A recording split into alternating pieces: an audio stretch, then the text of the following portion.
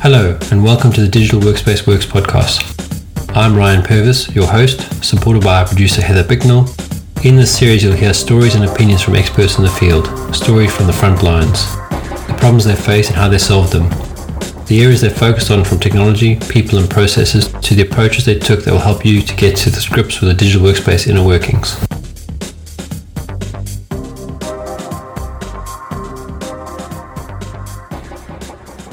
Let me start off firstly by welcoming you onto the Digital Workspace Works podcast. I don't know who wants to kick off. Maybe it's the first time in a long time I've had more than one person to talk to. So I'll leave it to you to decide who does the intro first, or you can tag team. You're welcome. Good to hear about you guys and your company. Cool. Yeah. So I'm Ian. I'm happy to go for first here. So Mike Wagner, CEO and co-founder of Metify, and I guess can just to jump into a quick background if you'd like. Sure. And okay, so well, actually, maybe we'll do the quick intros first. Ian, go ahead, and who are you, sir? Sure. So Ian Evans, CTO for Metify. A little bit of my background: I've been in the data center space for a very long period of time. I've worked in pretty much every vertical known to man. I have a lot of experience in healthcare. I've worked in the federal space. I've worked for integrators. So yeah, it's pretty cool. I've taken all of that experience, and really what we'll talk to you about today is how we kind of built the product, the Metify product, around all those experiences, and really kind of owned it into something that people can consume. So yeah, real excited to talk to you today. And then my background a little bit, I've been a computer geek since as long as I can remember. Just always fascinated by the technology and whatever I could, build from it. So I started coding when I was in 7th grade-ish. And then started working for IBM. Got kind of lucky with that gig, but started working with IBM while still in college. Well, I guess, skill, luck, whatever. And then from IBM, I went to Red Hat. And then Red Hat got bought by IBM again. So right around the time that was announced, I was in channel sales. I was running a new group within Red Hat channel sales. I had the opportunity to help build and launch our Apex partner program, which was focused on SIs. And SIs in particular that knew how to build application stacks, were solid with OpenShift, were solid with Ansible. So guys that really understood the DevOps space. And frankly, the digital transformation that was really just beginning on the application side. Docker changed everything, and it took a little bit to figure out how to best enable containers to do these really cool things that they can do with from a velocity, reliability, the CI/CD, continuous integration, continuous deployment patterns. And how that can absolutely be a competitive advantage, right? So had a chance to be a part of that, kicking that off with Red Hat. And then that's exactly how I met Ian. He was sort of the top architect for the open group at one of our largest SIs. And he showed me his thesis around bare metal provisioning. And I immediately knew that we were that he was onto something, and I would love to be a part of it. So, and I, entrepreneurially minded, always, once the IBM announced they were going to be purchasing Red Hat, and then they pivoted. Red Hat actually pivoted out of the product because IBM already had something. So we realized that this would be perfectly served by a startup, and that's what created Metify. So boom, here we are. And that gap, I would almost say, it was created. I mean, did you have something already built, or it was a case of finding a client and building at the same time while you were flying, I guess? Well, we had a beta in mind, and Ian had it sort of mentally worked out. And then we did work on development a bit while I was with Red Hat, but it was really nascent. All right, these are sort of just high level ideas, and we had to force in frankly, Red Hat stuff to make it work. Ian's vision was broader and deeper and more open, if you will, than even an open source is, and the Red Hat inclusion of what we initially based the product around was a product called Manage IQ. Really excellent product. It was brought in as an acquisition. But they pivoted out of that, and we saw, always had a sort of a bigger vision for it that we were able to embrace 100% once we launched, and we really couldn't do it any other way. And it's interesting because a lot of analysts were reviewing this space, and really the consensus always was the only way to do this is with a startup that is not tied to any of the big OEMs, Hewlett Packard or Dell or Supermicro, because otherwise who would take you seriously? And the proprietary platforms are already doing similar things that we do, but just in a much more complex and sort of bloated fashion, if you will. So for us, it was about making it simple. And Ian, has he's worked with military, Navy in particular in the past, and that simple, keep it simple, stupid analogy coming out of, it's an old Navy saying in the U.S. here, really was a guiding principle to how he wanted his vision to come together.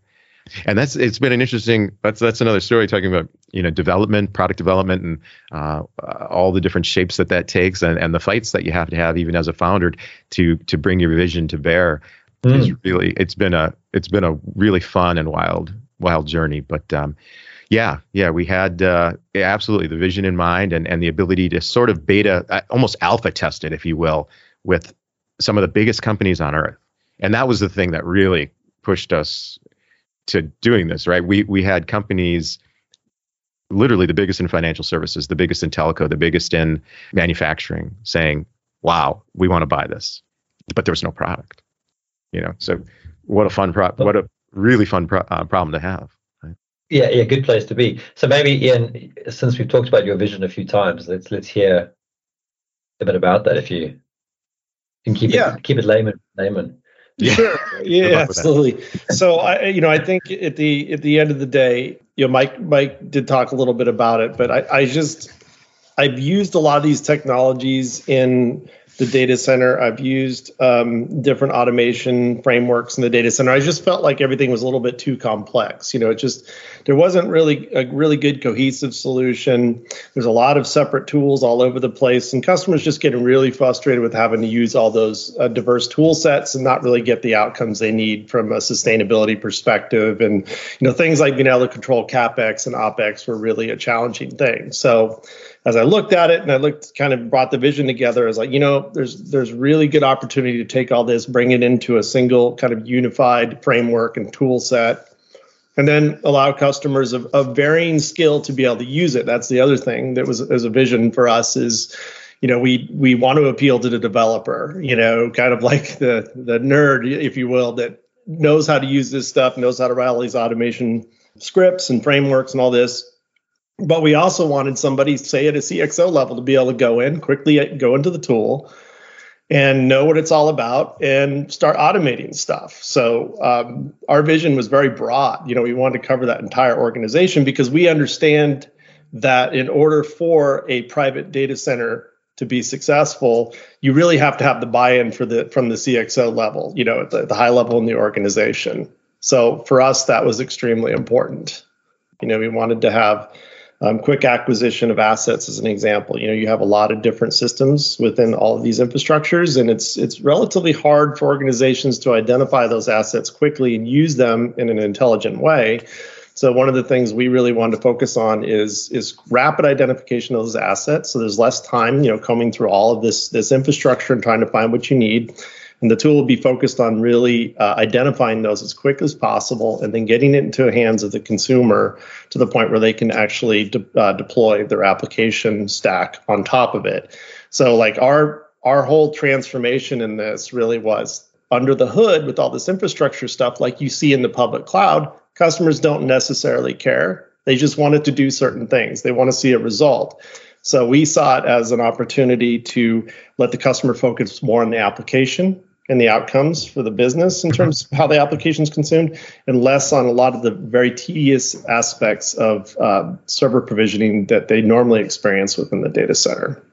There's a huge manual effort that's required to do the things that we enable automatically via Mojo platform, and that's where we are working with some large SIs and data centers the ability to focus people on things of value instead of these highly manual, error-prone activities is a real efficiency driver, and one of the core reasons why enterprises adopt our tool.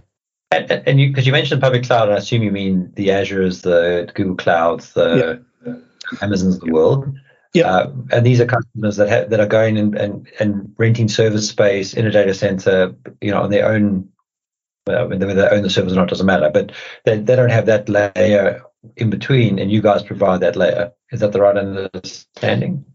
A little different. So the hyperscalers have their offering, and they make it incredibly easy for enterprises to spin up servers at will. Okay, so and in fact, it created a problem, frankly, for enterprises. It was called the shadow IT. Groups, individual, software groups would just grab, some EC2 instances and spin up servers, and that caused all kinds of security problems. And there were some, rather public things that occurred. But so it's a real nightmare for a CXO, CIO, CTO to have to deal with that, right? So reining in shadow IT, and the reason it's all happening is because these Amazons, these hyperscalers make it so easy. So what we did is we took lessons learned from the enterprise, security considerations from the enterprise, from working with these customers directly.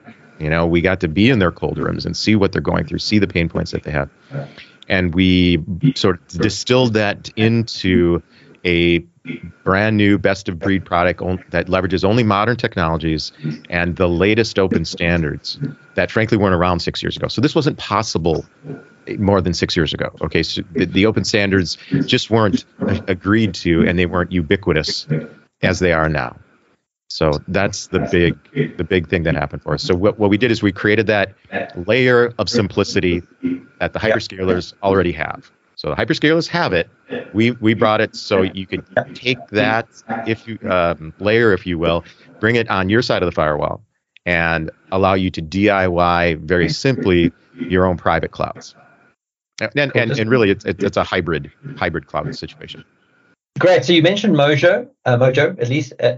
How does that differ from the company, or is Metify also a product, or is just Mojo the product? Yeah, no. So it's just so Mojo Platform and Photon are sort of our two main products. Mojo Platform is the one that's gotten the most attention and has the most installations from an enterprise perspective. So and partnerships with some of our big partners that we rely on. Frankly, I mean they're really great. And Mojo Platform is the bare metal provisioning solution that is what makes everything very simple and provides that cloud-like experience for enterprises from 5 servers up to 50,000. So it really doesn't matter from a scale perspective. We can go and have customers that have looked at it for hundreds of thousands of nodes. And it's the cool thing about this is with the evolution of the edge, right, and with the evolution of data centers as we know it, the digital workplace is driving this a lot, right? The at-home remote office situation, everyone became remote overnight practically, and there's all sorts of considerations there that no one was ready for, and that includes security, the overall experience. What is the experience of your workers like at home?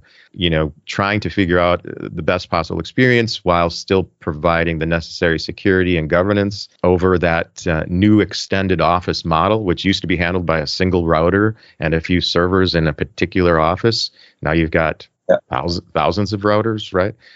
So that's a really interesting challenge, and we're still building out the infrastructure to handle that.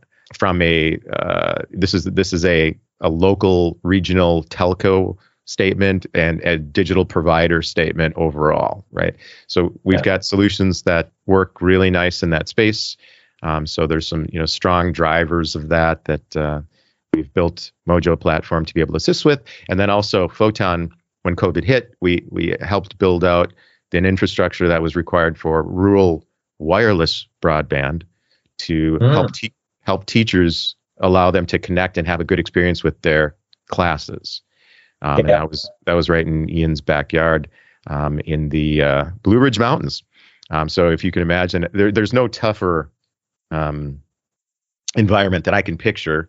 I mean, it's granite mountains with lots of pine trees. And so dense foliage with impenetrable base is a really tough thing to deal with. So, but yeah, so we learned some really cool lessons, and that's some more IP that we created from a company perspective. It was incredibly rewarding just to be able to help out during that time. But now the union of those two products has really brought us into some interesting opportunities and some really, really fun problems to solve as we, as a country, try to address making sure that everyone has the same access and equality from a technology perspective to learn and do what they need to do from wherever they may be. Yeah, I mean that sounds like a beautiful landscape that you described, the granite rocks and pine trees and stuff. I mean, I'm down in South Africa at the moment. That ruralness is a big factor. If you drive into areas and the old townships and there still are townships and shanty towns and all that kind of stuff, where the local providers have provided connectivity, but there's still gaps. So actually, I'd love to explore the Photon product with you guys separately, just to understand how that works and see if, while I'm still here, connected with some people. Cool.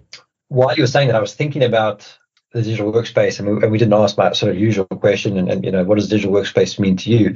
But I was also thinking about, usually this is a server play, but are you actually deploying end user devices as well into the cloud? So hosting, sort of virtual desktops?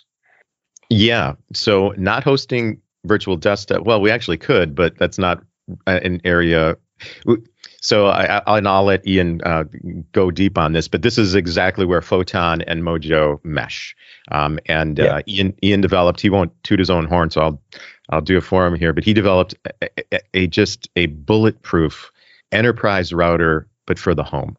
And so this is, it's a product we know that we could launch and do extremely well with right now commercially. But we're a software company, so we're kind of weighing the value, and we're picking our partnerships very carefully, and working in that way to best take advantage of the IP that we have. But we've used it for years. It's an incredible piece of really technology, and in many ways, as when Ian talked about his background experiences, this was his distillation of years of frustration and years of trying to get good signal through his Rubicon of wireless impossibilities on the mountain, and the outspring of that was Photon, the Photon router, and it's a beast. So from that, if you want to discuss the CPE and the full solution, man, might as well. We got time, right? Yeah. I'll give definitely a good overview of it here. So Photon, it's interesting because, like Mike said, there was a lot of frustration around delivery of technology in these rural areas, right? And I was one of those people coming up in the mountain. I was very frustrated. Couldn't get a really good signal up here at all. You're kind of stuck in these situations where you're using these monolithic hotspots, and you just literally want to take it and with a hockey stick and punt it down the hill, right? Mm-hmm. So I just got to the point where, okay, there's a better way to do this. I was a DMTS at Verizon at the time, so I used a lot of this technology. It was in my daily activities, and designing all sorts of technologies for wireless communications and stuff. So took that expertise. I built a kind of a custom router footprint that was highly optimized, and just started kicking the tires on it, see how it did initially. And it actually turned into something where it was significantly better than anything out there, and the outcomes were great. So I effectively optimized it, packaged it up, put my own automation in it, and started to deliver it to a bunch of different customers in these very hard to reach areas. I mean, like Mike said, there's areas where these customers have literally zero connectivity, or they're in a situation where they are getting such low and lousy bandwidth outcomes that they don't want to work, and they can't work from home. So by enabling that, bringing the wireless service up here, and then taking that and delivering it down to the customer, It was just an amazing experience to see people be able to work and see kids be able to actually do school from home rather than having to go sit in front of a library, and work out the hotspot, right? So it was a good test bed for us with Mojo too, because like Mike said, we're kind of merging these products together. There's a connectivity solution there, and as we push Mojo out to the edge and we start to automate things at the edge, of course, you need some connectivity solutions for that, right? So we're taking that, we're kind of stitching it in there. And then when people need to do remote data center provisioning, small edge-based data centers or small deployments, well, there's a great solution for that. And we're automating all that in there. And we're integrating all sorts of great technologies there, like CBRS, Citizens Broadband, which is kind of like an open source. There's an open source element to it, but it allows companies like ourselves to be able to take LTE-based technologies or 5G technologies and push it out to the edge. So yeah, we're very much focused on that area, and we look forward to seeing what it can do for Mojo. I think it's just a great opportunity here. So just explain to me. So is Photon a hardware device? It's like, consider it a product. It's essentially a product. So it is a hardware device, but it also has a custom software stack on it. But it's highly optimized. Yep. So yeah, I almost consider it like a deliverable type of router. But there's also a service that's kind of attached to it. It's kind of one of those things where you have to have all the elements there to really get that customer outcome you want. So we consider Photon, the product, is the connectivity is part of that. And then you have the router, then you have the software, and all that comes into a nice kind of automated package that's delivered to the customer. I mean, one of the things I think that might be the most relatable to kind of put it in frame for you. How many times have you had to push the power button on your router because your signal was messed? Okay, so we've never had to do that. So there's a self-correcting, there's automation that Ian has built in to essentially make that not happen. So we have devices up for years without a single cold reboot. So that's the type of resilience and reliability mindset that Ian approached this with, and he's fanatical about it. I mean, and the cool part was, inside the industry, there's secrets, there's known secrets with the hyperscalers, frankly, right? With some of the biggest and best companies, they know they have tricks, but so we took some of those tricks and really built upon them, because the hyperscalers aren't leveraging this for home use, and that's where Ian really had a lot of fun, and there's definitely some intellectual capital that we'll keep as trade secrets, but they're great, and we look forward to providing this. It's definitely a better experience across the board, which is something that we're also trying to change the language on a little bit, and it's difficult to explain to. I can imagine. Yeah, so it's difficult to explain to local development groups, state and local governments, that, well, we don't need that much bandwidth. Now, it's good. We're happy to take it, and we'll certainly, bring in fiber and work with fiber whenever possible. Okay, so don't get me wrong.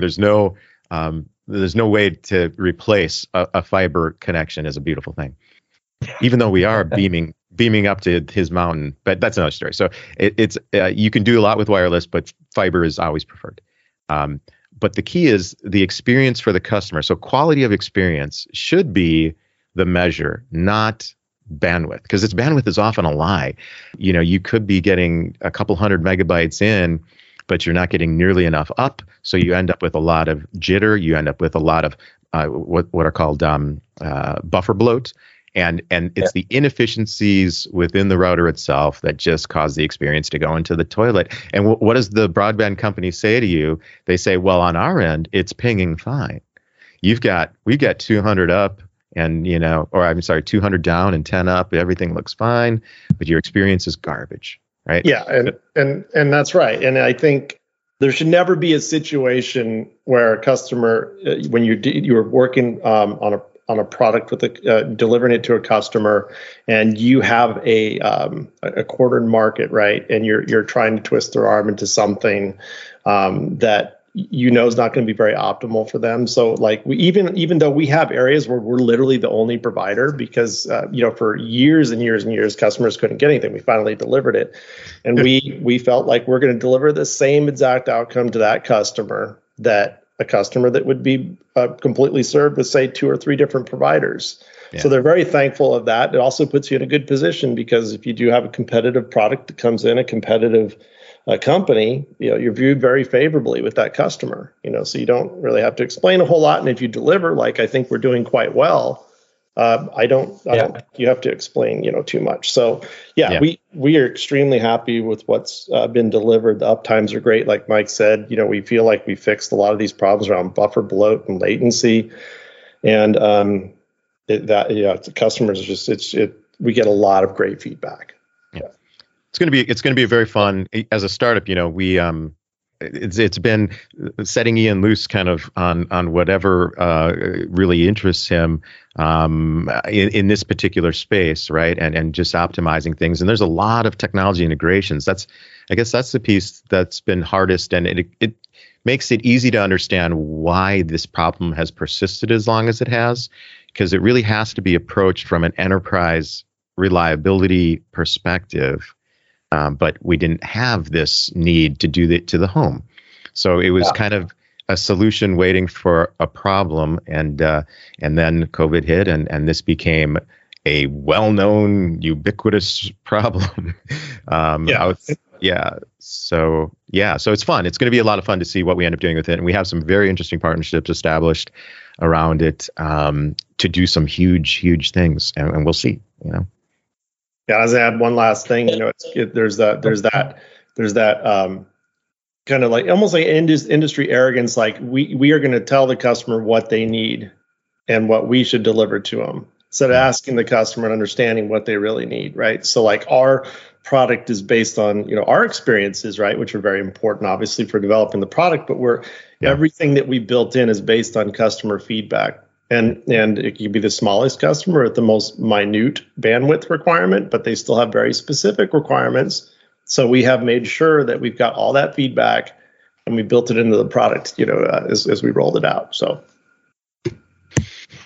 yeah, and I mean, if you go back, pre-COVID, everything was built for the enterprise, which was almost like the Formula One racing thing, where the cars were designed for Formula One, and then you wait 5 years, and it become a consumer product, and that ABS braking took 5 years to get to a commercial car, and the same sort of thing. And I think not just COVID, I think in a lot of senses, what Apple was doing with bringing out the iPhone and iPads and all that sort of stuff changed the consumer view on IT, because everything was just integrated and it kind of worked, and there was no sort of challenges, which Microsoft couldn't do for a long time. Some they still can't do it. But that sort of raises the expectation of a person, at home, I've got a Mac and it all just works. Then I come to work and I've got another device and it doesn't all work. Why is that the case? Which means everyone has to raise their game.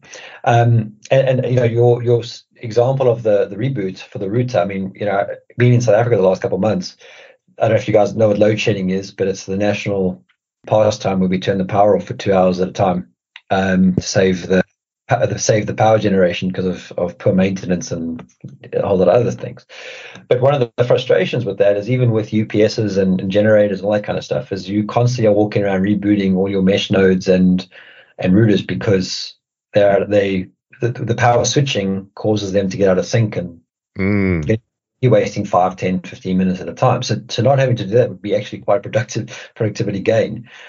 And also when you're, and I'm sitting at the edge of the country on the coast on a golf course, when the power goes out, my connectivity goes down because all the towers go into reduced power mode. So your 5G becomes 4G, right? And if you're on 4G, it becomes 3G. The fiber will work for a period of time, but then that'll also run out of power if the load shedding is too long. And so something that deals with that and can improve quality of experience, as you mentioned, is hugely valuable.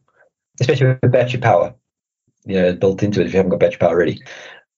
Yeah, we definitely have some optimizations we put in around that, and I believe we'll probably talk about a little bit, but a lot of the green infrastructure requirements. These are things that we look at for the data center, but we also have incorporated into our photon designs as well. And because you have such a minimal footprint, and a lot of these new nodes are so power efficient. I mean, you're talking about things you can put in the palm of your hand. You can run off 5 volt or 12 volt DC, and you're literally running off the same power adapter that you run your Android phone off of, or charge your Android phone off of. So the efficiencies are there, and it's just a matter of course, designing everything in a way that it's consistent with the rest of the devices in the home. So yeah, we've been tackling that. We've got a really good solution that covers all that. Oh, great. Well, that's good to hear. As I said, I still wanted to have that conversation on the side because I think it's very interesting to see how that could apply out here. I would love to chat about the MLB, Major League Baseball stuff. Mm-hmm. How do you want to cover that? So, what's cool is perfect timing on this. They just released yesterday the new products that are being integrated into their Hawkeye solution. So I guess we'll start at the beginning here. MLB was introduced to us by one of the SIs that we're partnered with, a group out of Canada, Toronto, Canada, called Arctic. And they were the top Anthos implementer globally for Google. So Google Anthos, of course, is Google's container application platform that is competitive with OpenShift and Rancher and Tanzu, VMware Tanzu. These are the sort of Docker, the next generation of container orchestration and application platforms that make it very easy to implement DevOps practices, as well as really that continuous integration, continuous delivery model or continuous deployment model that we discussed earlier.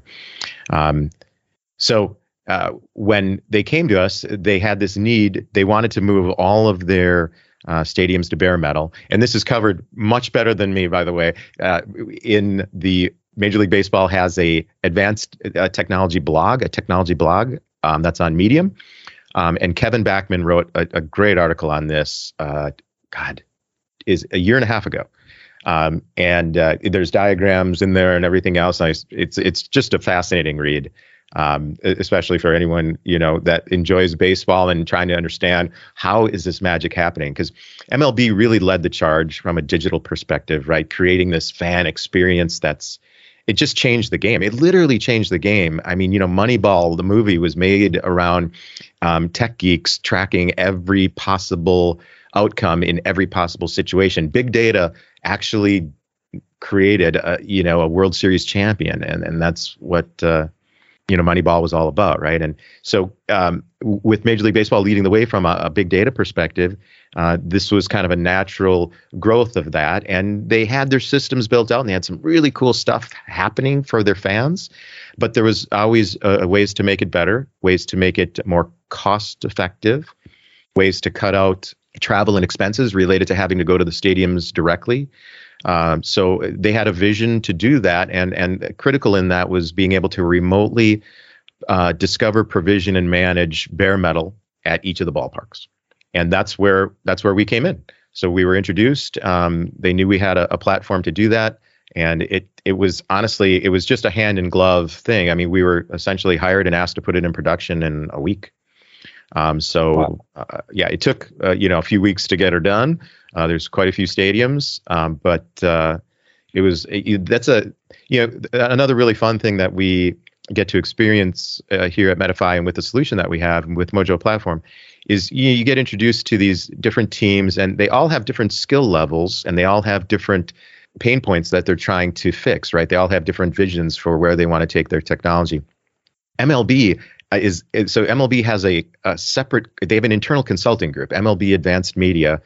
These guys are really good. I mean, they were their own company, and I believe, and I really should check the history on this. I know that they were acquired by Major League Baseball and just rolled in at some point. So, they recognize that, hey, these guys are good enough, and we're paying them enough. We might as well bring them in, right? When you're MLB, I think you can make moves like that, right? So as Major League Baseball Advanced Media, they've just done some amazing things, and getting to work with that group was really a treat in terms of professionalism and just the way they run their organization. So it's Felipe Negron, who's their vice president of IT, Kevin Backman, who is the senior architect and Google Cloud fellow, brought us in and kicked tires on Mojo platform to get this all started. Just, these guys are really good. And on the network side too, they're just exceptional. So yeah, that was the challenge. Make it happen for us, guys. It was right in our wheelhouse. We knocked it out of the park, pun intended. And we've been growing with them for a couple years now, so now we've got some of the minor league ballparks are coming up, and there's challenges there because the facilities are much different.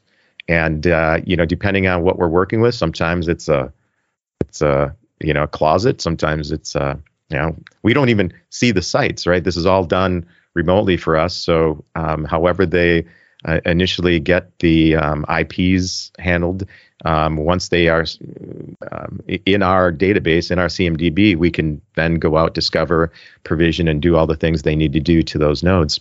And with Google as our partner on this, the initial provisioning and operating system rollout, as well as the BIOS upgrades and the integration of RAID and all that, is what we handled. And then Anthos was layered on top of that. And we do have a service catalog, so it's push button Anthos clusters, builds, and now Major League Baseball, I think, handle things a little differently with the Anthos cluster deployments specifically. But it's one of those things where if we wanted a custom script in our service catalog, we could do that. So it would be a single push button deployment. But like I said, they're highly technical, and it's just a really good, rock solid group of engineers over there. So I know they have some of their own magic that they do as well. But that low level piece in particular, getting the bare metal ready, maintaining the bare metal, and since they are a target in many ways, right? We are in cyber warfare right now with the globe, right? So from a security perspective, that's another area that we provided a lot more sort of robust security features that made them feel more confident in doing the things that they needed to do. And which is, that's an important point, I guess. If I can back up, Ian has an extensive security background as well. And we built Mojo platform really foundationally with security as our first point of engineering that we knew we had to nail. So really feel good about how we set that up. And, we have DoD designs as well, and worked with the DoD and from a security perspective. So we've had great experience in making sure that it's hardened and ready to take on the enterprise challenges of any value from a target perspective. Right, there's definitely some that raise high up on the attack surface list, if you will, of bad actors. You got North Korea, Russia, China, really constantly attacking private enterprise now in the U.S. and globally for that matter, right? Iran. So yeah, it's really we take that very seriously, and it's one of those things that I think Ian's background made it important for us to make sure we deeply embedded that into the product. So it's just slightly going backwards on the MLB stuff. You mentioned Hawkeye. Now, I mean, my knowledge of Hawkeye is more from baseball, I understand, played it, etc. But Hawkeye was what they were using in cricket to monitor the ball traveling from one side to the other, arriving at the batsman. Is it the same technology from the hand of the pitcher to the catcher? It is. Theming of the game and all the rest of it as well. Exactly. So the Hawkeye system that they had in place, and I'm looking right here. So they had 12 cameras total, and five of them operated at 100 frames per second. And now they have upgraded those this year, and that's what the article is about. And it's by Graham Goldbeck, who is one of their data experts. And these guys are like physics majors. I mean, these guys are really, they got a wild crew of data specialists, and he's a guy I want to talk to, actually. So, but yeah, the upgrade to the cameras now, they made them 3 times as fast. So I think it's 300 frames per second now. Yes, 300 frames per second for that group of ultra fast cameras. And with those cameras, they can track ball spin coming off the pitcher's hand. And now they're including new data points. Wow. Okay, so I'm just going to read this, but fielder arm strength. So they're going to know who's got the gun, taking a hot play off of, third base line, zinging it over to first. So yeah, they track player movement, and now they'll be able to track arm strength, 3D spin axis on the ball, seam shifted wake. Oh, that's cool. So seam shifted wake, I'm assuming they're talking about the wake of the airflow behind the ball, which is directly related to how much curve you're going to get. So like one of the things that they showed was, I have this in one of my decks to show customers, because I do love, the solution. It's just really cool. The Hawkeye solution, which is then feeds into StatCast, which all is on an application stack that is built upon servers provisioned and automated and maintained by Mojo Platform. So, we get to be at the very base of that, or in Kevin's chart, he has us at the top. We're kind of him, but we're really all the way on the bottom. And, we speak chip is kind of the motto, right? I mean, we're below everything else, including the operating system. So yeah, this new revision of Hawkeye is going to do some really, really cool stuff. Yeah, it looks like it's already been applied. You may have already seen some of this data featured during last year's Home Run Derby. There you go. So yeah. It's coming online to the world here right now. Baseball Savant Game Day. So yeah, it's coming on later this month. Okay, so it's very, very cool stuff. But certainly makes being involved in this space even more fun, right? I mean, when you get to work. Sure.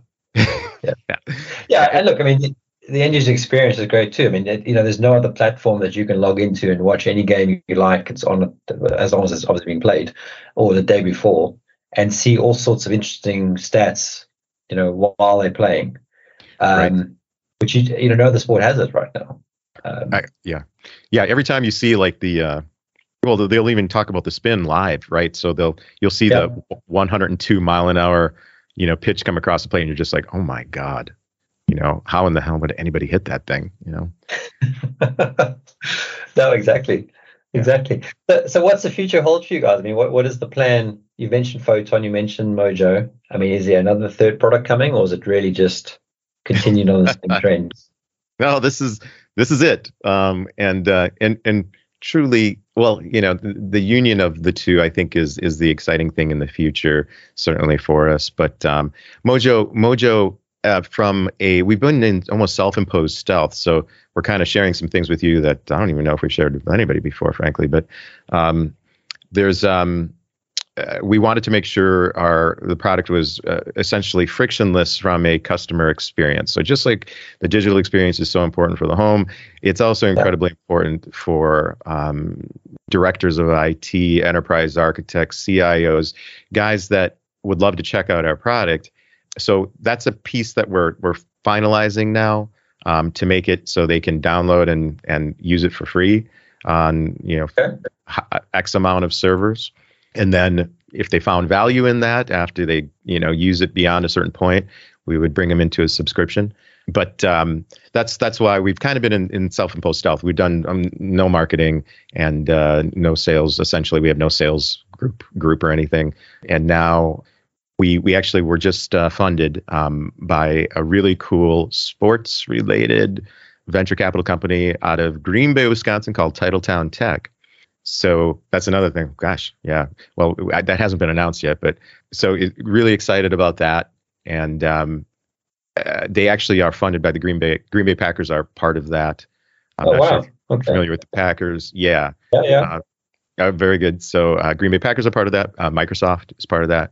And it's just a great group of guys up there. So with that, it enables us to do the things we wanted to do around marketing and awareness, and then have some fun, just continue having fun with this and expanding our use cases. And hopefully, because we are viewed as a competitive advantage, it would be great to get some more referenceable customers. But a lot of what we do is a tad secretive right now. So I look forward to hopefully, just being able to continue doing what we're doing and make more people aware of how much Mojo Platform can do for them, both from a efficiency, optimization, green data center.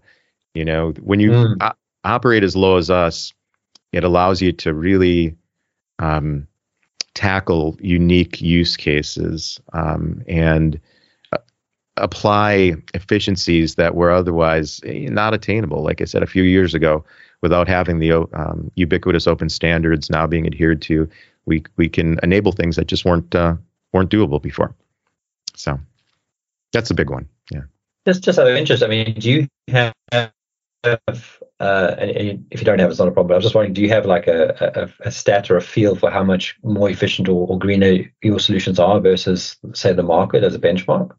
Or is it kind of still... Yeah, we've done modeling, right? And so a lot of this is driven around our partnerships. So there's leads, leads efficient products that you can work with that greatly enhance the efficiency of a data center. Similarly, there's low voltage home solutions that you can use that will, massively drive efficiencies out of the home. So in terms of lowering the carbon footprint overall, there's a number of tricks that we are integrating into our product, and specifically the intelligence around power consumption and workload overall efficiency. We monitor all those things. So yes, we can spin up and spin down servers based on specific criteria that you can build into that we can build into the product. And so yeah, there's it really just depends. I will say this, that when talking about percentage gains, there are customers that we've worked with that have very old, power hungry, hot as hell servers. Okay, so making the move into more power efficient footprints is a very important and necessary first step. There's only so much you can do with the old gear. Okay. So sure. Yeah, so we really, one of the things that we always try and guide and consult towards is embracing the new hardware, because the efficiencies that are at the chip level, at the board level, they can't be reproduced any other way. We can certainly provide intelligence around racks and rows and which ones are hot and which ones should be cooled down a little bit, which workload should be shifted over to another cluster to try and, because that rack or that row is cooler. Those types of efficiencies are built into the product as part of our green data center solution. But again, you hit a wall at some point, right? The real efficiencies are when you make the investment and get in. I should say that a big multiplier is when you make the investment, get onto the newer hardware that's LEEDs compliant, and then manage, monitor, optimize with the new stuff. That is where you get the big multiplier. So it's difficult to ascribe a percentage to it because it largely depends on what you're coming off of. Yeah. Right, I can understand that. Any closing thoughts, Ian? Maybe something from you to close out with? No, I think Mike covered a lot of it. We've got all sorts of great stuff going on. Obviously, some of these things we can't completely talk about, but there's expect a lot of enhancements, a lot of releases, a lot of areas of the market that we're going to tackle with both Mojo and Photon. We've got a massive roadmap. We're looking forward to addressing all these things and improving customer outcomes in the data center, and also kind of slaying the rural broadband space. We want to continue to deliver quality service and disrupt. We love disruption. Yeah, great. Super. Yeah, that's and yeah, go ahead. Sorry. I was just going to say on that on the future front, I would be remiss not to point out the Distributed Management Task Force, the DMTF, the great work that they're doing with the Redfish specification and the industry-wide buy-in. These are really important groups. So these open standards organizations don't get enough credit for the hard work that they do to keep these. Well, first of all, make the Redfish specification what it is, and having the ubiquitous acceptance around it, along with the Open Compute Project, along with Open BMC. There's just a number of really great standards groups that have made this all possible. And then that leverages the open source community to drive innovation.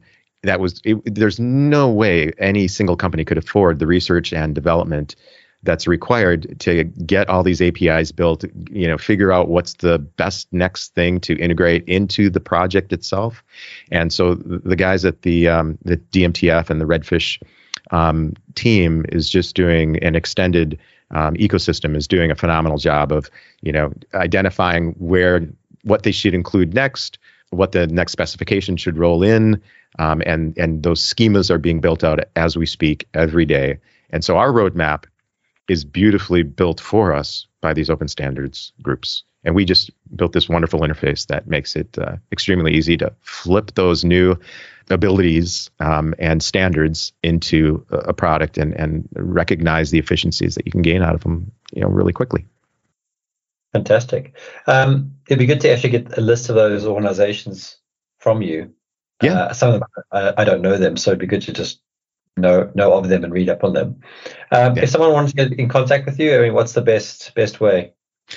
Just hit our website, metify.io, and you can call we have a 800 number, and as well as a demo request. You can schedule a meeting with us directly from our website. Multiple ways. Just jump on the website or hit us on LinkedIn. Whatever works out easiest for you. In this world of multi-stream media, we're trying to be as present as possible out there. So fantastic. And I'm assuming, as much as you've got American clients we've talked about, but you're available global. Anyone with a data center really or server requirement. We are, yes, and we have some European partnerships as well as customers. So we love working over the pond whenever possible. And look forward to it. So lovely. Fantastic. Thanks very much, guys. It's been great chatting with you, and I wish you all the best. And thank you for delivering the MLB experience. Yeah, absolutely, Ryan. Pleasure meeting you. Thank you very much. It's been a pleasure. Thank you for listening to today's episode. Heather Bicknell is our producer and editor. Thank you, Heather, for your hard work on this episode. Please subscribe to the series and rate us on iTunes or the Google Play Store. Follow us on Twitter @the DWW Podcast. The show notes and transcripts will be available on the website www.digitalworkspace.works. Please also visit our website www.digitalworkspace.works and subscribe to our newsletter. And lastly, if you found this episode useful, please share with your friends or colleagues.